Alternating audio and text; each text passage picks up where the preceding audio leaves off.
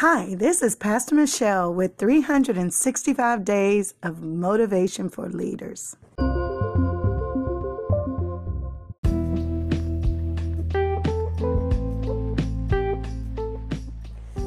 Meanwhile, the disciples were in trouble far away from the land, for a strong wind had risen, and they were fighting heavy waves.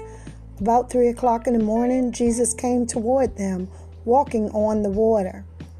When the disciples saw him walking on the water, they were terrified. In their fear, they cried out, "It's a ghost!" But Jesus spoke to them at once. "Do not be afraid," he said. "Take courage, for I am here."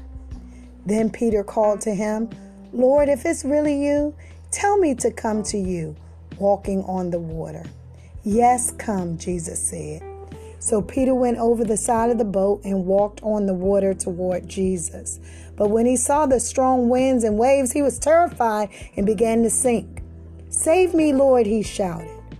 Then Jesus immediately reached out and grabbed him. "You have so little faith. Why did you doubt me?" How many of us have had this similar scenario in our lives? There's something courageous the Lord wants you to do, but you have to trust him.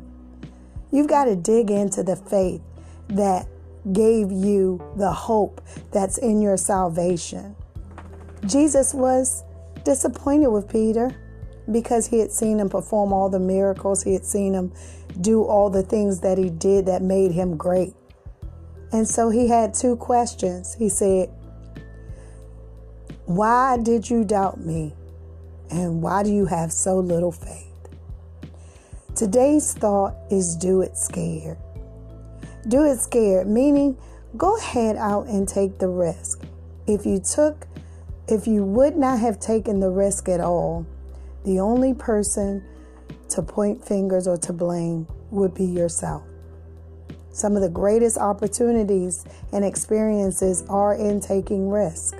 So do it scared.